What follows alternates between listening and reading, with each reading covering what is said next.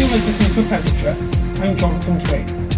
28-year-old Adam Barlow, currently of Her Majesty's Prison Swansea, where he is serving a custodial sentence for shoplifting, has been sentenced to a further 20 weeks after he pleaded guilty to theft from a locked vehicle in Moncton on April 21st. £5,000 was taken by Barlow, a total of £1,320 have been returned to the victim, and a further £460 was returned by another person, who was convicted of handling stolen goods after he obtained the cash from the defendant. Pembrokeshire County Council Cabinet Executive have been informed that the enhancing Pembrokeshire grants generated from second home council tax is spent out for this year, demonstrating its success, with a Cabinet Member for Finance, Councillor Bob Killerminster, stating it was heartening to see the amount of money the council are able to give out under the scheme. 3 projects of over £30,000 approved were for the Bridgemeadow Trust's plan for a bridge linking a circular walk in Haverfordwest, and for the Pembroke and Moncton History Association's plan for a statue of William Marshall on horseback, embracing the historical and cultural heritage of the town,